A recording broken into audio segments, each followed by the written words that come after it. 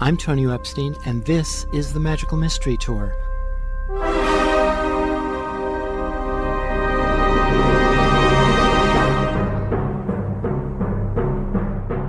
Join us as we dive into the heart of things, exploring new ideas and new ways of seeing and being in this wondrous, crazy world we share together.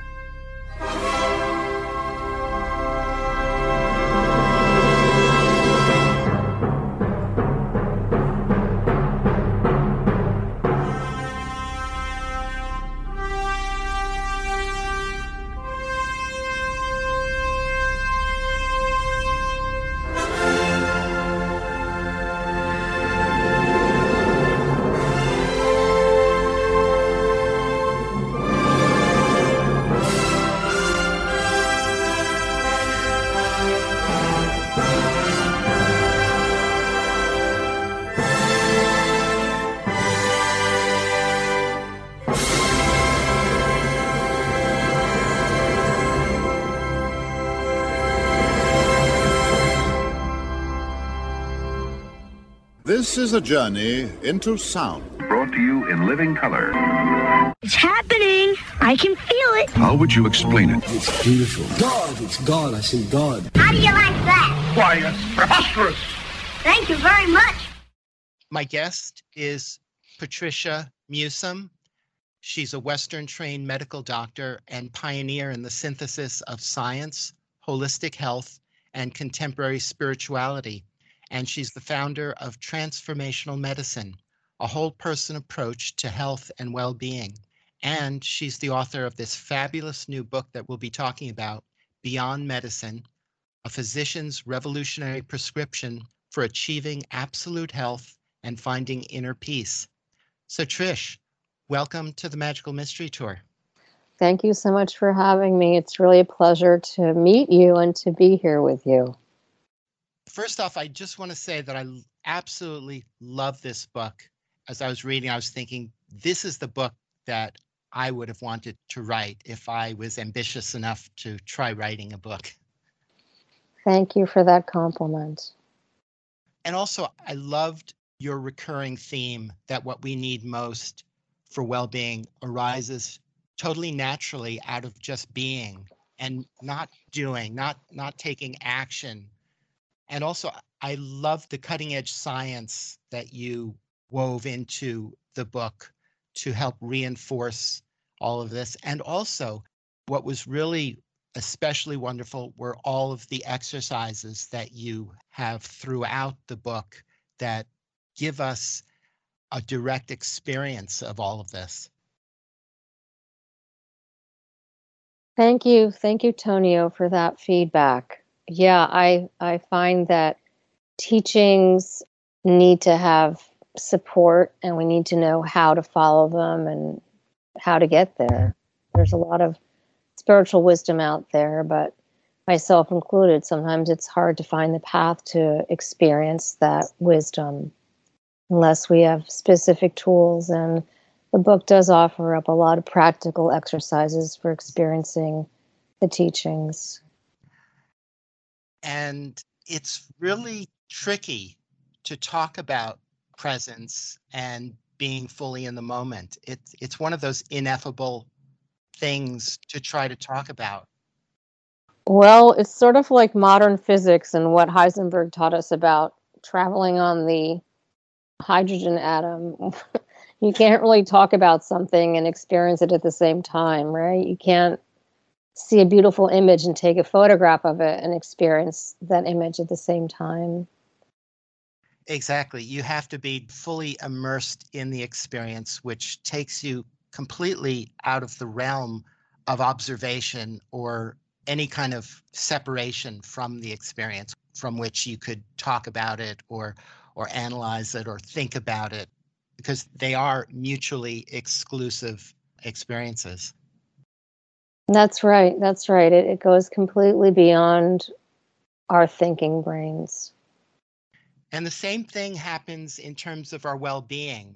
A month ago, I interviewed another person who he coined the term restorative embodiment, in which he was talking about how we only heal when we're in that embodied state of what he called restoration, which is equivalent to being fully immersed in the present moment and having our parasympathetic nervous system activated as opposed to being in sympathetic mode, and that we don't heal in sympathetic mode. And the parasympathetic mode is a pretty rare experience, during our day-to-day functioning in this world. Yeah, that's right. That's beautifully put. And I like that concept of restorative embodiment. It is absolutely true and it's scientifically supported. And the ancient wisdoms of all the global healing traditions of which we're aware speaks to that notion as well, that we need to be in a state of rest for healing to happen. And another thing that I really loved about the book is the way you opened it up with Rumi's poem, The Guest House. I would love for you to talk about the significance of that poem. And in a sense, that poem really underpins everything in your book in a way.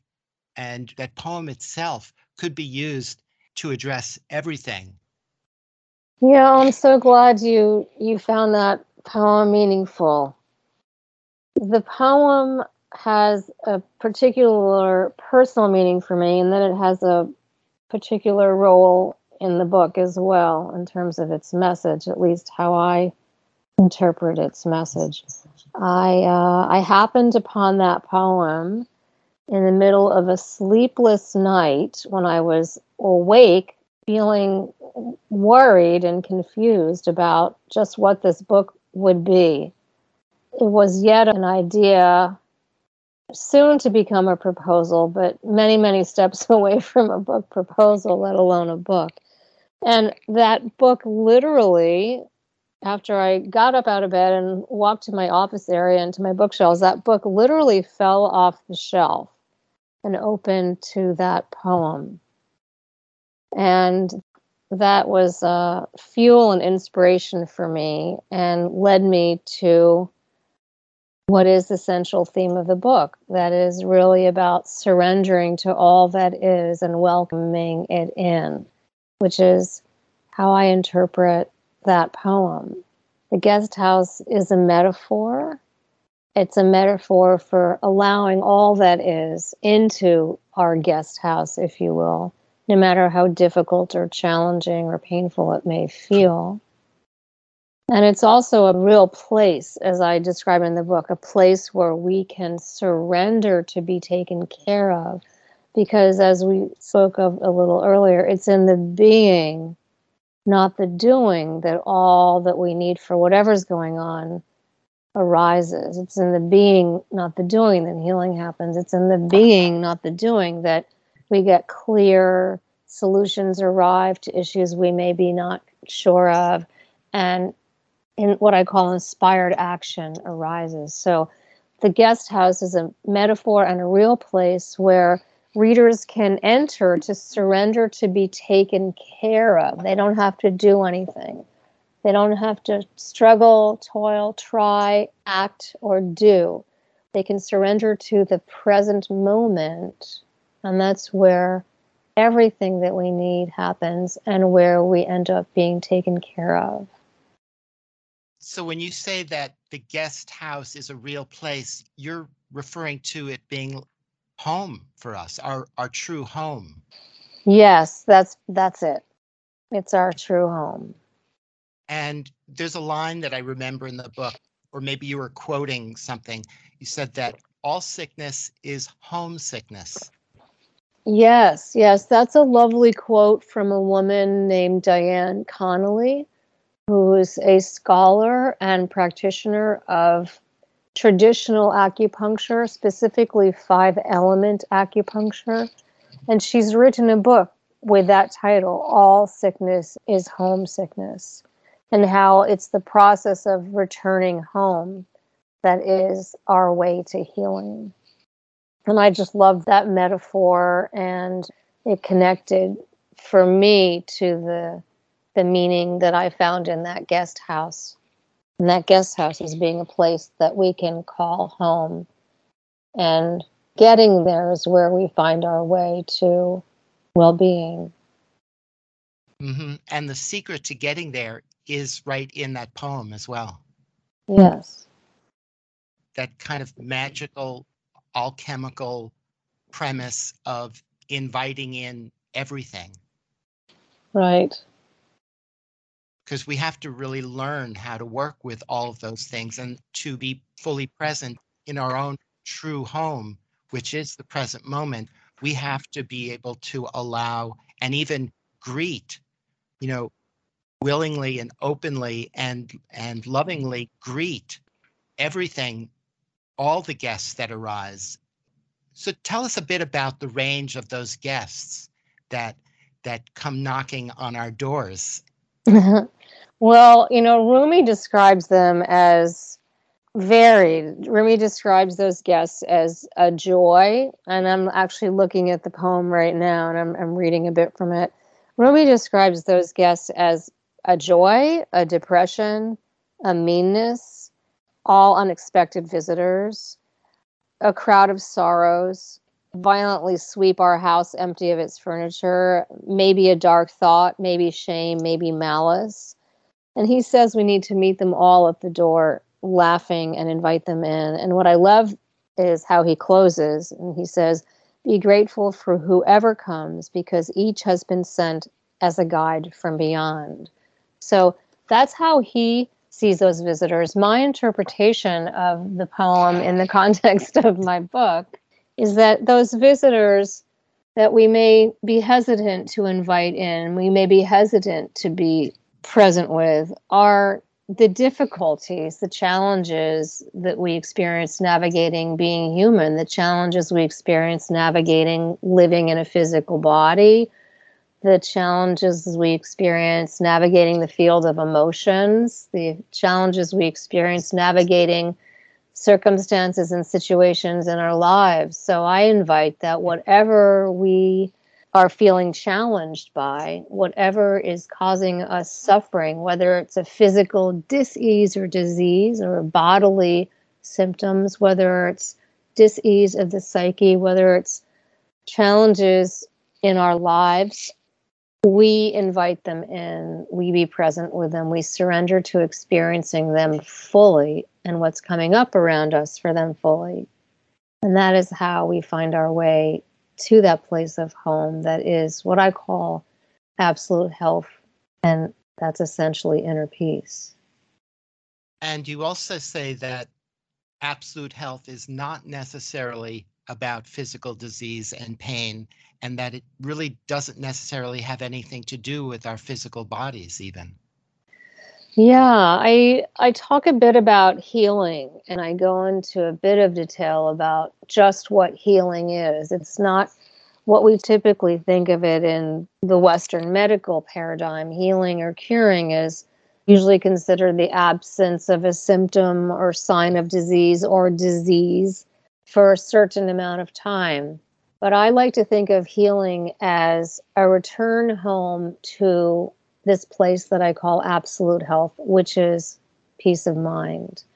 And that healing, that place of inner peace, that may not end up bringing us or returning us to improved health in our physical body, although it may very well. It may return us to improved state of physical health, but it may not. Healing may be a return to the physical body, to a return state of physical health, or it may be a departure from it. It may be a leaving our body. It may be dying. So this isn't a notion that I'm sure many people are comfortable with, given our Western culture's tendency to barbarize illness, dying, and death, and certainly the Western medical culture's tendency to do so. But I offer up that if we can find our way to inner peace, and it's absolutely by surrendering to presence that we do, it's going to return us to our body more readily if we're meant to go in that direction. And if we're meant to leave our bodies, it's only going to happen with ease and with equanimity. So no matter what's going on, healing is our way home, not necessarily to the physical body, but to a state of well-being. irrespective of what's going on in our physical body. What's important to note also is that, as you mentioned earlier, healing doesn't happen unless we're in a state of parasympathetic nervous system innervation. The body won't heal if the mind and the body are not in a state of peace. So there's much greater likelihood that we can improve our physical health, improve our well-being if we cultivate this experience of inner peace or parasympathetic innervation, or what I call absolute health. So in our culture, it seems, most people do not practice any form of meditation or not aware of the power of breath to bring us into parasympathetic mode. I think for most people, sleep is the only state where healing can happen, and many people do not sleep well at all. That's so true. Our culture doesn't support the notion that rest is primary and that sleep is essential. Our culture honors doing an activity as opposed to being not doing. So we don't really facilitate our rest time, our parasympathetic rest time in our lifestyles. I have a notion that I call the 4 primary medicines, and lifestyle is one of those medicines. And how we go about our days, how we move through the day and the night. And yeah, our culture doesn't readily accommodate that, especially if you're a New Yorker like I am. And our medical training, my medical training certainly didn't accommodate those notions either. Yeah, it's interesting that you don't learn that in medical school, and yet it's so essential. Yeah. Well, it's not built into the fabric of the curriculum. I will say that medical education has developed over the years. I won't say it's radically transformed, which I believe it's really needing a sea change, but it's developed over the years, and that there are now courses and exposure for students to practices that aren't traditionally considered conventional medicine. And students are exposed to, among those, concepts such as mindfulness and meditation and other healing traditions like Chinese medicine and Ayurveda. But it's not built into the fabric of the curriculum, so it's not part of the armamentarium, if you will, and it really is an armamentarium that we learn to be highly skilled technicians in the management of the physical body. We're basically auto mechanics for the physical body. Mm-hmm. Yeah, using outer interventions and active sympathetic interventions to try and address health and healing. Yeah. And that's a good point what you just said, but because our interventions end up being often sympathetic nervous system stimulating. In other words, we create a lot of fear in our culture of Western medicine around illness, dying, and death, and often how we relate to our patients, what we do to our patients, because we're often doing to our patients rather than partnering with them. We can generate a lot of fear, and fear is a risk factor for illness. Fear can keep us sick and get us sick.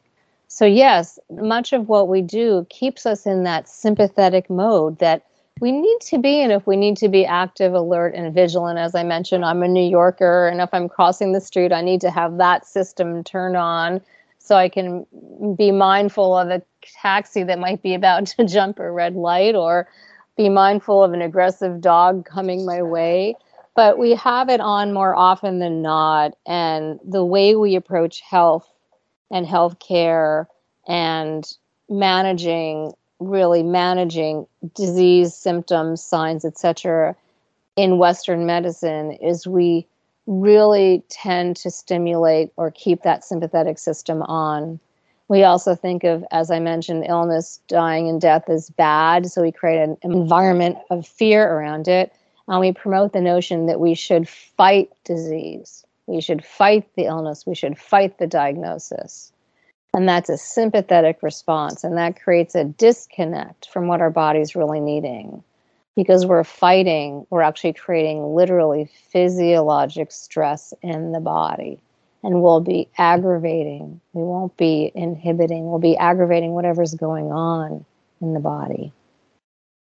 Yeah, that's such a important dynamic to be aware of when we approach our own healing or any physical conditions that we might be dealing with. So you started working with an unusual scientist during your third year of medical school. Could you tell us about that? Yes. I was very interested in Chinese medicine and, in particular, a Chinese medical healing practice called Qigong. I became interested in it through my study of physics in college and also through my study and exposure to Eastern philosophy, Eastern mysticism, and some of the writers at the time who were comparing and contrasting modern physics to Asian philosophy. So I was very interested in this practice. I believed, and belief can be dangerous, that it had some validity, and I wanted to explore it using the tools of science. Anything can be studied, no matter how out there it may seem to the dominant worldview. We can study anything. And I literally happened upon this wonderful, amazing, open-minded scientist during the first week of my third year of medical school, kind of serendipitously. I was doing a surgery rotation and I was talking to my teachers, the attending doctors, about Chinese medicine and Qigong. And they said, "Oh, you have to go meet so-and-so."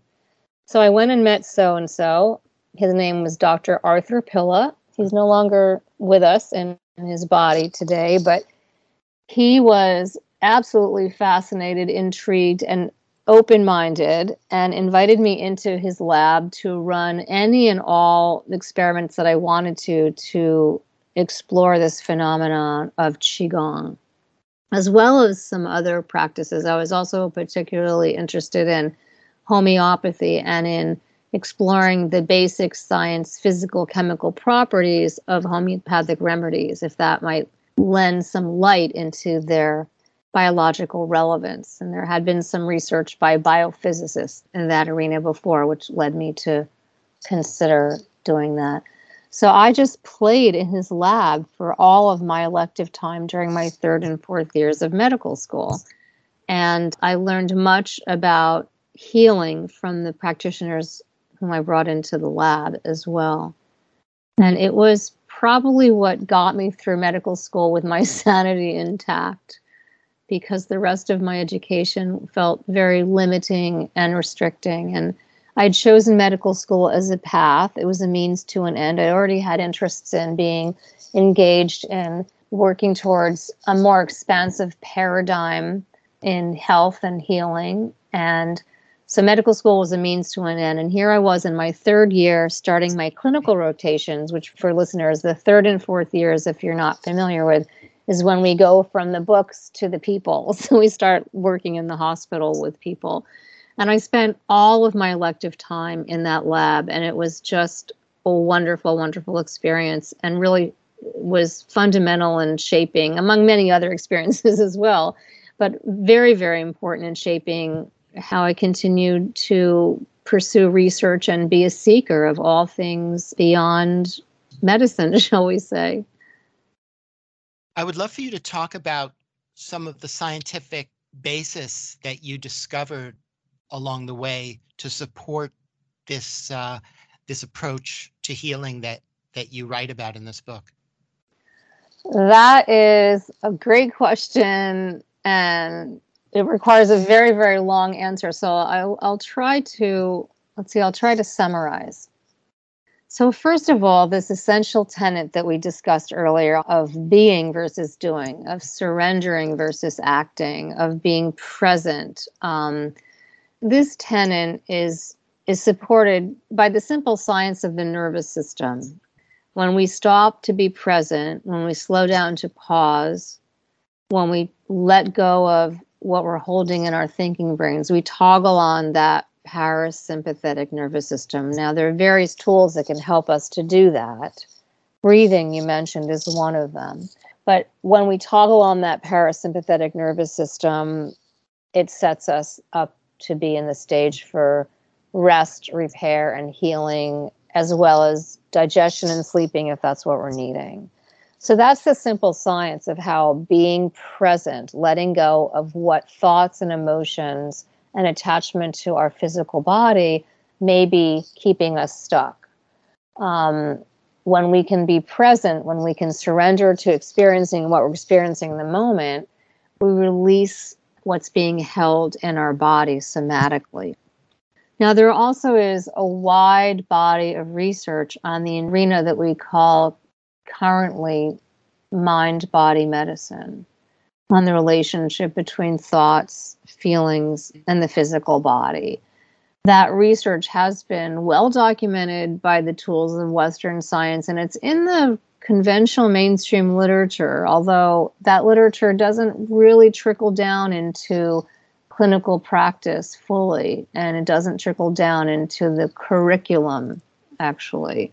But there is a wide body of research that describes the relationship between thoughts, feelings, and the physical body, and how thoughts and feelings can literally make us sick and they can make us well. There have been studies looking at immune function, digestive function, cardiovascular function, neurologic function, every system of the body. In Western medicine, contrary to non-Western global healing traditions like Chinese medicine, we divide the body into parts and systems. So in our system, we've got great research that documents the relationship of thoughts and feelings, mind to body, with every aspect of our body.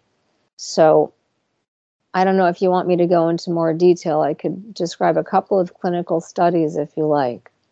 I think that would be great because I really want to make this as accessible as possible to my listeners. Sure, sure. Well, one researcher that comes to mind who's been doing this for many, many years is cardiologist Dean Ornish.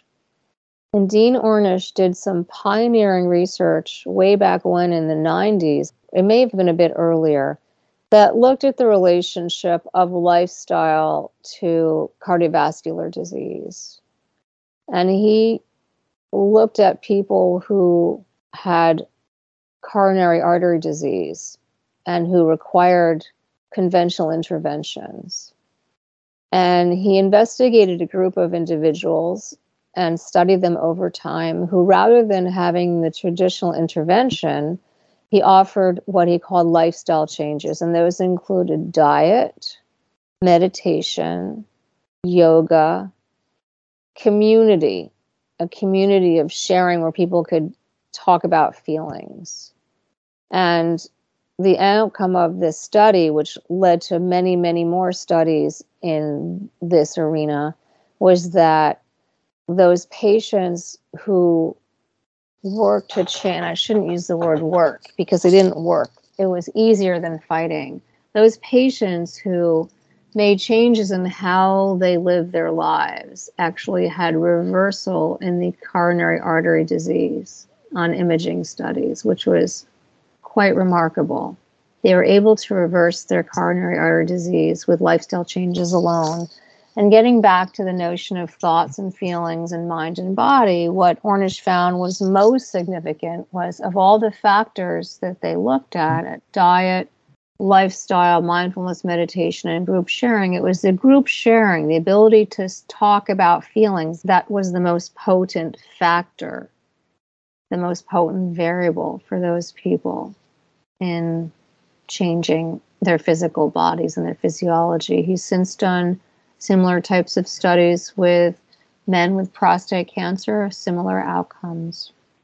There is more recently one of a number of studies that are looking at what we call in the field emotional acceptance. There was a study back in 2016 of women with breast cancer. The women were divided into two groups. One group was told to fight the cancer. It's a bad thing. Try to fight it. Do everything you can to get this out of your body. The other group was asked to be present and given opportunities to express all the feelings that were coming up around their diagnosis, the status of their physical health, whether those feelings were despair, hopelessness, anger, anxiety, whatever they were given tools to express their feelings. And at the end of the study, the group that was asked to be present with feelings was given opportunities to explore and allow their feelings. That group had improved health outcomes, fewer symptoms of sickness, and improved findings on various laboratory studies. So here the take-home message was being present with feelings, no matter how difficult they were, contributed to health and well-being. So again, they moved from a place of dis-ease to ease by being present with what was coming up, rather than fighting, avoiding, resisting. That's another very important study, and there have been a number since then. Mm-hmm. And that's actually what you accomplish with the many exercises in the book, is actually getting people to actually engage in that process within themselves. Yes, exactly. And it's not always so easy. It's not a process that even for myself is something that we're inclined to do unless we have a practice of cultivating self-awareness. We're hardwired to be sensitive and respond to the scary stuff, if you will, to the saber-toothed tigers of our evolutionary ancestry. We're hardwired to be aware and sensitive to and respond to anxiety. And yeah, so I offer tools to allow us to slow down, to be present with what we may be hardwired to react to and act from rather than to sit with. And it's the sitting with it that allows it to shift. Mm-hmm. Yeah, that's so profound. I had an experience of that last night at like 3 a.m. I had a rare bout of waking up with a kind of anxiety, which is very unusual for me, and I really struggled with it for a while, and then I found my way in through doing some belly breathing and allowing myself to be really present with it. And Mm. and at first it wasn't working, but I just stuck with it and remembered that, okay, if it's not working, just be present with how it's not working. That's beautifully said, Tonio. Thank you so much for sharing that personal experience, because that's exactly what we need to do, is to be present with whatever's going on. Even if it's not working, that's something else to be present with. I love that. And then Thank it you. worked. That's great. You surrendered to it not working, and then it worked. Yeah. Yeah, it's so ironic how that works. I mean, Yeah. it's very paradoxical, and yet I've experienced that over and over again, and I've worked with numerous different practices that work with that same principle. Mm-hmm. Yeah. So I would love for you to talk about the power of the mind in this, and how the mind is actually the most powerful medicine, and how you said everything is an inside job. Well, I think of the mind as the hard drive, if you will, and everything else is the software. We make a computer analogy. So the mind sets the template. Whatever's going on in our consciousness, whatever going on, thoughts and feelings, that instantaneously affects our entire being, is ineffably linked. In fact, there's no separation. We talk about mind body medicine, but there's really no distinction. They're a one. And the mind is omnipotent. I don't know how much more I can say about that. If you want me to go into the science of it all, I spend a bit of time in one chapter describing just how powerful the mind is when I discuss the various research on consciousness, the robust field of parapsychology, the mind that can work apparent miracles and defies our understanding of space and time and matter and its apparent magical doings. But yes, the mind is our most powerful medicine. placebo research supports that. Parapsychology supports that. Consciousness research supports that. The studies of near-death research and other consciousness research studies supports that. That is indeed our most powerful medicine. But we haven't always been able to or understood that. And we haven't known how to use it as our most powerful medicine. In fact, sometimes it can be a bitter pill that doesn't work as good medicine. We can use it in ways that don't allow it to do its beautiful, brilliant, magical work. Right. The mind can be like a double-edged sword. It can cut both ways. Absolutely. Very well put. Yeah. It can be either our healer or our slayer. I believe Edgar Cayce said that. Yeah. This is all extremely fascinating stuff. I have been utterly fascinated by this for decades.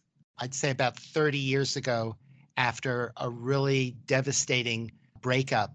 It's interesting how things like that can actually trigger life-changing shifts in direction. And I came across two amazing books in the library. One was The Holographic Universe, and the other was The Power of the Subconscious Mind.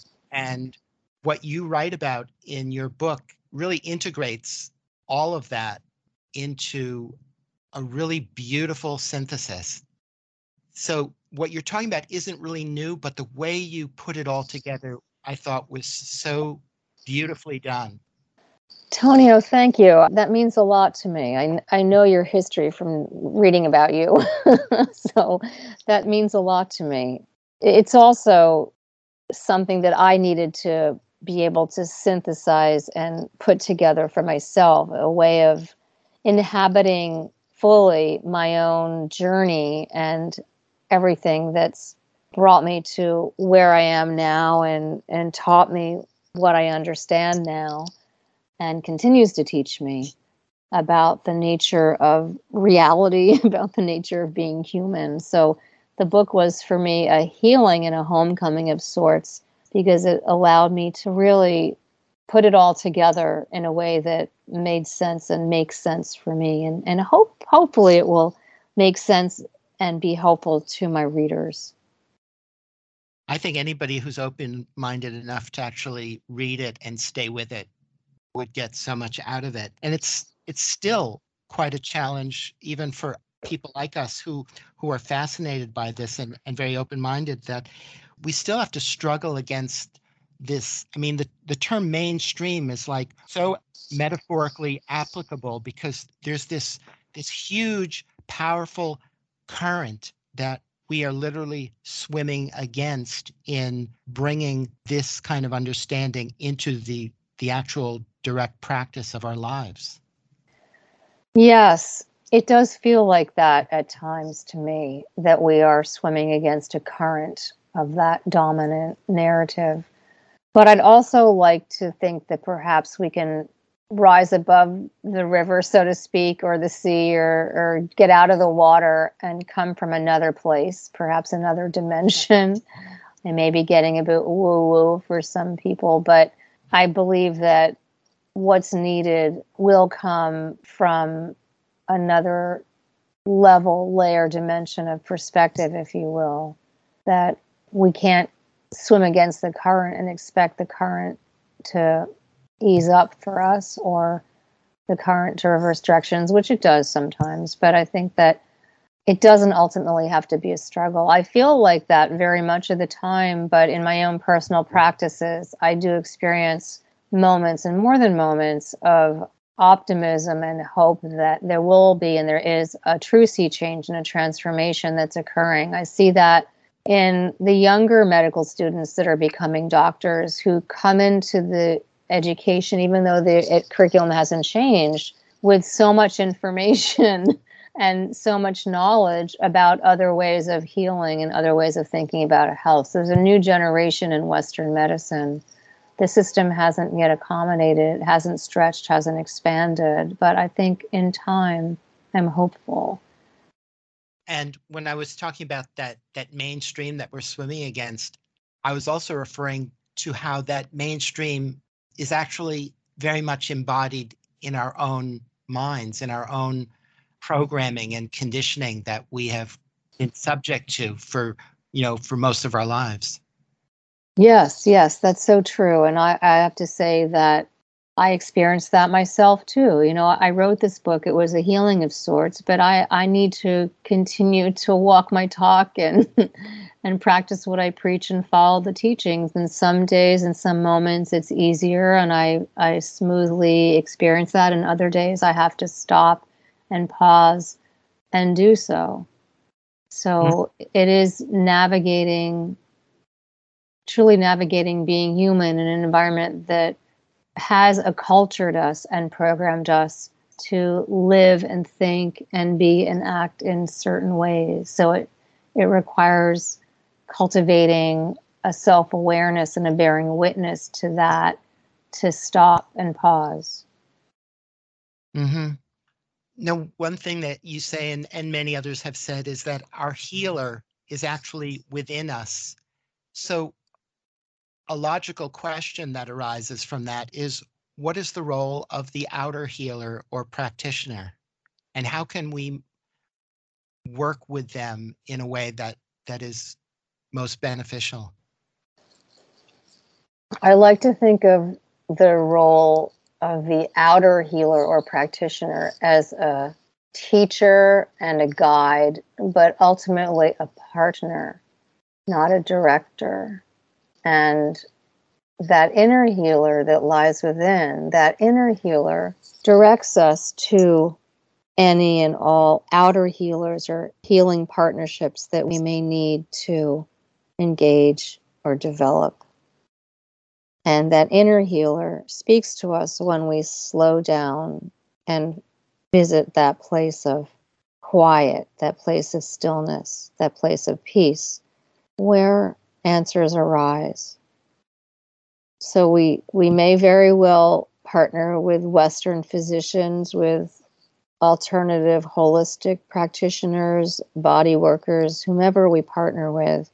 They are truly partners, and they are healing partners because they facilitate that process of returning us to that place that the guest host describes, to that place of home that is absolute health or inner peace.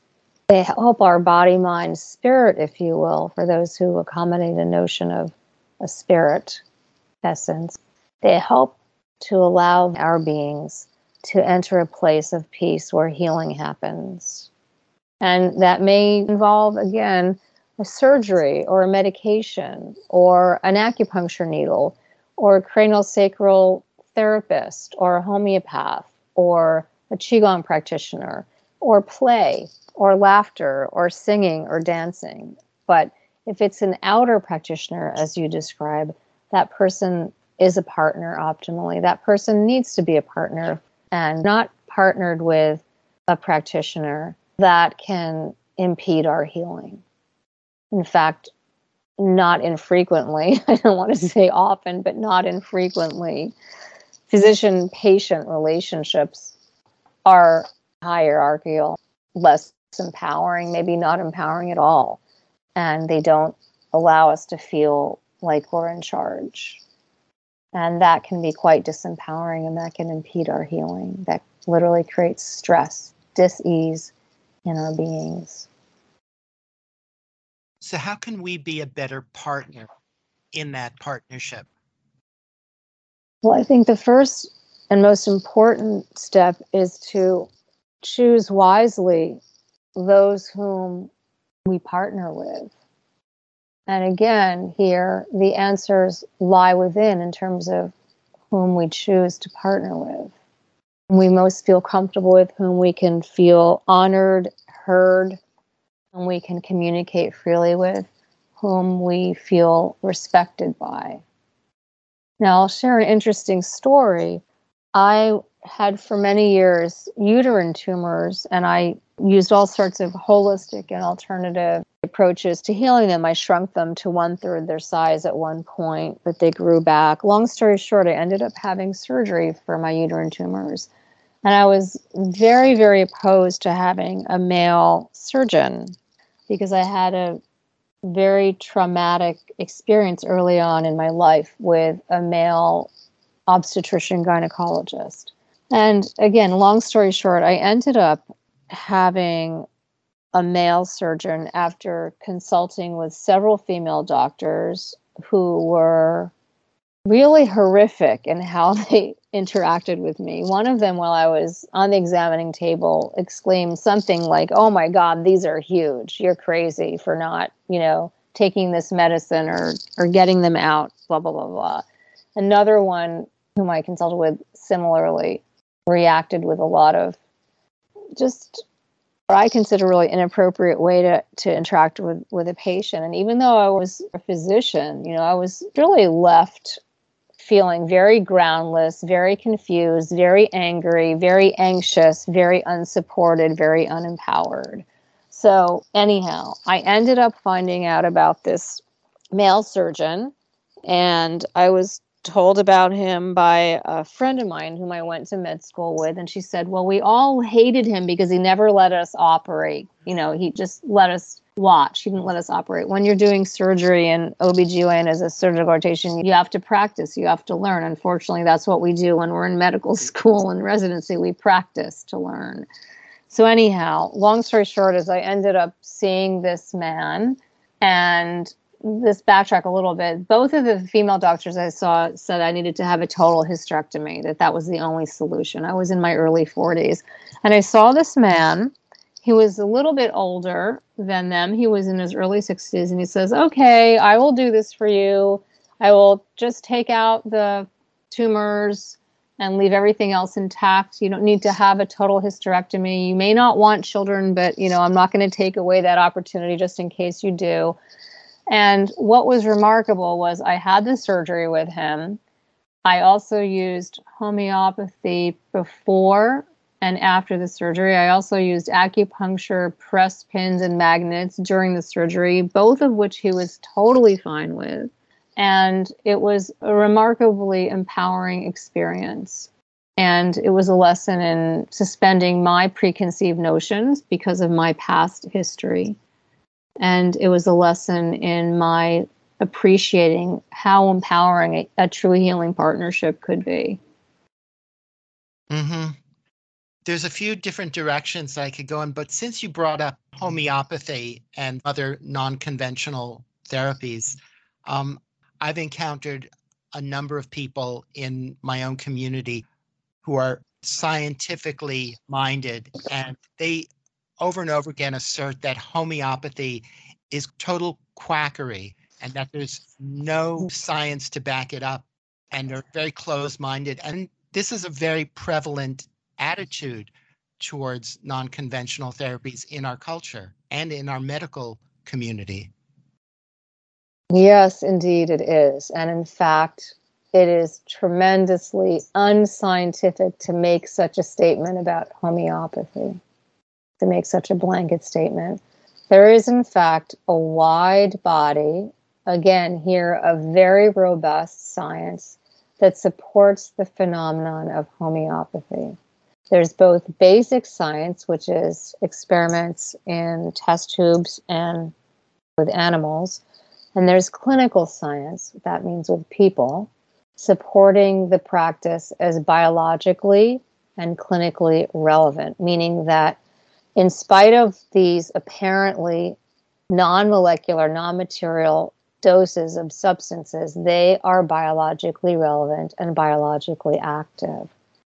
Now, in spite of this science, we don't learn about that in our clinical studies in Western medicine. It doesn't trickle down into Western medicine. And there are a number of reasons for this. And those reasons have to do with politics and economics and what I call scientific bias or prejudice. So first of all, the politics and economics of it is such that homeopathy is very cheap, very inexpensive to make. It can't be patented. So there's no financial incentive to pursue homeopathy from a pharmaceutical perspective. Although ironically, there are some pharmaceutical companies that make what are called combination homeopathic remedies. those can be patented. The other issue is that in spite of this research, in spite of this robust literature, both in basic science, and this basic scientist is done by PhD scientists in immunology and toxicology and pharmacology and basic microbiology, people who are very, very specialized in their fields. They actually don't even call it homeopathy research. They call it low dose research or highly dilute research. They do research with substances that are highly dilute, such as homeopathic remedies are. But the problem is their literature is not read by the medical community. There are disciplines that don't communicate with one another. In fact, this is an issue all across the board in medical, clinical literature and in science today, and really forever. It's been an issue that we don't read the journals of specialties outside of our own disciplines. And we certainly don't read the journals of immunologists and toxicologists that are studying low dose research. It just doesn't happen. So we're not informed, we're not educated, just the way we're not informed to understand the research that supports these notions of consciousness and such. We're not informed about this research. So again, it's very unscientific to make such a statement because there is a wide body of science supporting homeopathy as well as many alternative therapies. That science is published in the specialty journals of the scientists I mentioned, as well as in peer-reviewed journals in homeopathy, in quote, integrative medicine or complementary medicine. There are a number of such journals that have been founded by and are boarded by and peer-reviewed by more open-minded scientists and physicians. So that's a big issue that I have. It's a big pet peeve. So the politics and economics and scientific bias, and I write about this in one of my final chapters, these all influence the viable healthcare options that we are exposed to as consumers of healthcare, if you will. They completely influence the options available to us. To be well informed so we can be well empowered to make choices that best support our health and our well-being. Mm-hmm. Let's get back to some of the tools that you use in your healing approach. One of them is mirror work, which I'm not really familiar with. Could you talk about that and how it works? Yes. Mirror work is a technique that involves looking at oneself in a mirror, literally, and speaking to that mirror. Speaking to the mirror as if one is speaking to oneself or to someone else. And we're not talking about like standing in the bathroom looking in the mirror that way. No, the way I teach it in the book is to use a handheld mirror and to be as comfortable as one possibly can, which is what I suggest for all the exercises, and to just talk to the mirror, tell the mirror what's coming up for you. I give specific exercises on different types of conversations to have. It might be a conversation with ourselves, it might be with a conversation with somebody else. But it's a way to use verbal communication to release what we're holding in the body, to express ourselves, to communicate what's going on internally. It can be especially helpful if we're having a challenge in a relationship and we need to express what we're feeling, to talk to the mirror as if we're talking to that person. So it's sort of like an added dimension to journaling. Yeah, that's a nice analogy. Yeah. Why do you have us cover our eyes with our palms after doing many of these exercises? Simply because it's a way of grounding and returning to what we were doing before with ease and quiet, and it's relaxing for the eyes. If we open the eyes suddenly, we're assaulted with many, many, many, many millions of visual stimuli. We take in a lot of energy visually. It's a lot of information from the brain. So these exercises are slowing us down, bringing us to a place of calm, bringing us to a place of ease. It's just a nice, easy, gentle way to ease out of that gently and calmly by bringing the eyes back to the world around them, just slowly. And physically, when we rest our palms on our eyes, we literally relax what are called the extraocular muscles. Those are the muscles all around the eyes that work to move our eyes up and down and left and right and around. So we're creating a little mini massage for those muscles just by putting pressure on them, gentle pressure. Hmm. In our culture, we tend to go kind of violently from one mode to another without any consideration for our inner state, the state of our nervous system, which is so important, so essential in all of this. Yes, that's beautifully put. And it's by becoming more aware and developing an exquisite awareness of the state of our nervous system, we can allow it to gently ebb and flow as it needs to. And in fact, we become intolerant and we accommodate stimuli because we've accommodated ourselves to them without listening to the ebbing and the flowing of our nervous system's needs, if that makes sense. Yeah. So when we do that, when we actually attend to the exquisite, subtle state of our nervous system, that can actually change our relationship to the world around us and our life in general, the way we approach life. Absolutely. Absolutely. As in lifestyle. Mm-hmm. Sure. And you say, what we take in, how we live, how we connect, and what moves us, and getting really in touch with what really most deeply moves us. Right. Right. Yeah, you just described our 4 primary medicines. And there's a sort of paradox with that idea of what moves us in relation to just being. Talking about what moves us sort of implies activity. Mm-hmm. So could you talk a bit about that seemingly apparent paradox? Sure, sure. What I mean by what moves us, I call that purpose. What moves us? What is our life force? What floats our boat? What makes our heart sing? What moves us? What drives us? I call that one of the 4 primary medicines, which is purpose. Purpose is medicine.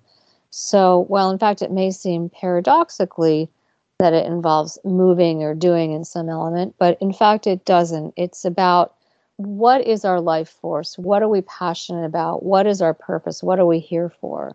And we find that purpose by being present, being still, again, by going within, not by acting, doing, struggling, trying to figure it out. That comes to us from that place of stillness. And that place of stillness may move us to express what moves us. But again, it arises from a place of being, not doing. It's like the jazz musician who improvises and the jazz musician who practices an improvisation. One is flowing naturally, the other is coming from a place of trying and struggle. Mm-hmm. And life is like that. Yeah, yeah. And I just want to add that it's okay wherever we are, It's okay wherever we are. If we're struggling, if we're trying, if we're toiling, if we're efforting, it's okay.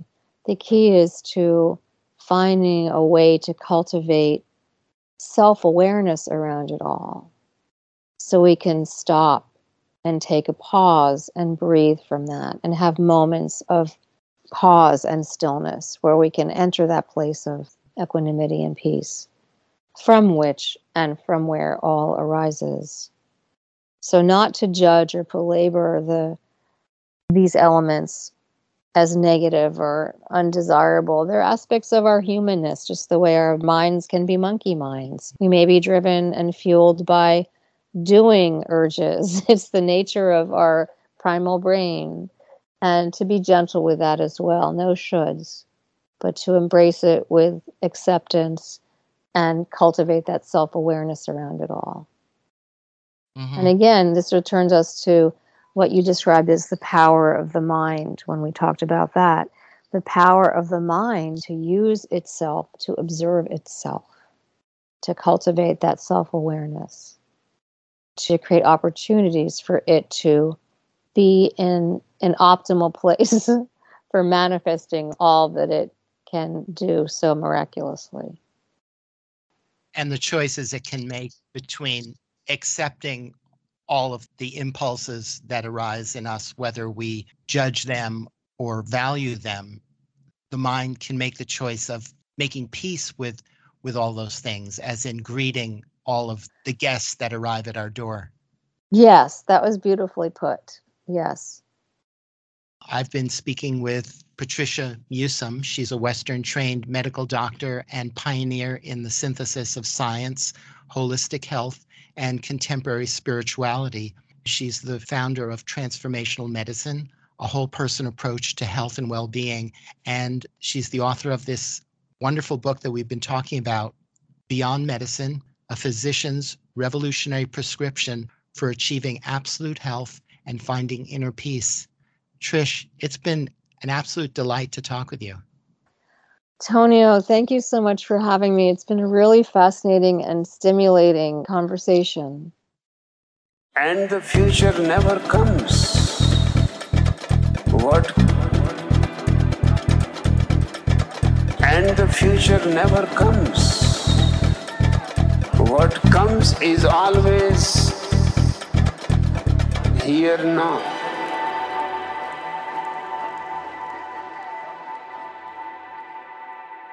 And because of your habit of worrying about the future, you will waste that movement also for worrying. And because of your habit of worrying about the future, you will waste that movement also for worrying. One now, another now, wherever you are, it will be here and now. One now, another now, only one moment at a time. And because of your habit of worrying about the future, you will waste that movement also for worrying. And because of your habit of worrying about the future, you will waste that movement also for worrying. One now, another now, wherever you are, it will be here and now. One now, another now, only one moment at a time. And the future never comes. What comes is always here now. You could have lived, but you only planned. And because of your habit of worrying about the future, you will waste that movement also for worrying. And because of your habit of worrying about the future, you will waste that movement also for worrying. One now, another now, wherever you are, it will be here and now. One now, another now, only one moment at a time. It is a series of nows. You could have lived, you could have lived. It is a series of nows. What comes is always here now. One now, another now, only one moment at a time.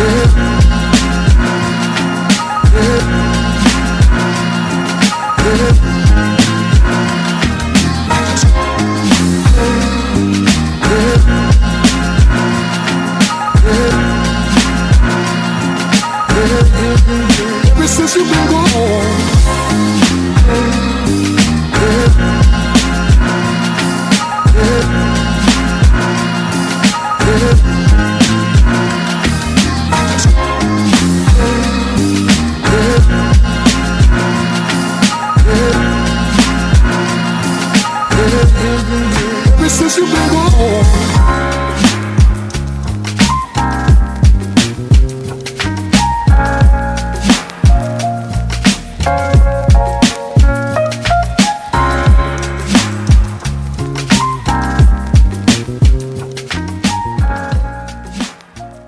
And that's it for this Magical Mystery Tour. Thank you so much for listening, and until next time, take good care of yourselves and each other. And together, let's create a wonderful new year.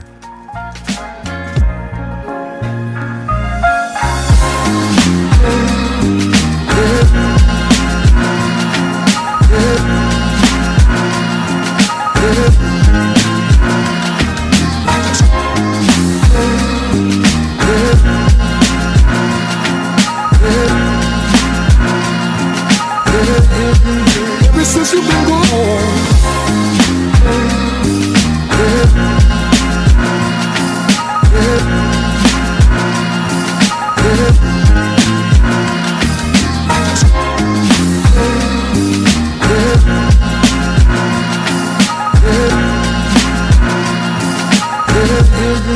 Ever since you've been gone.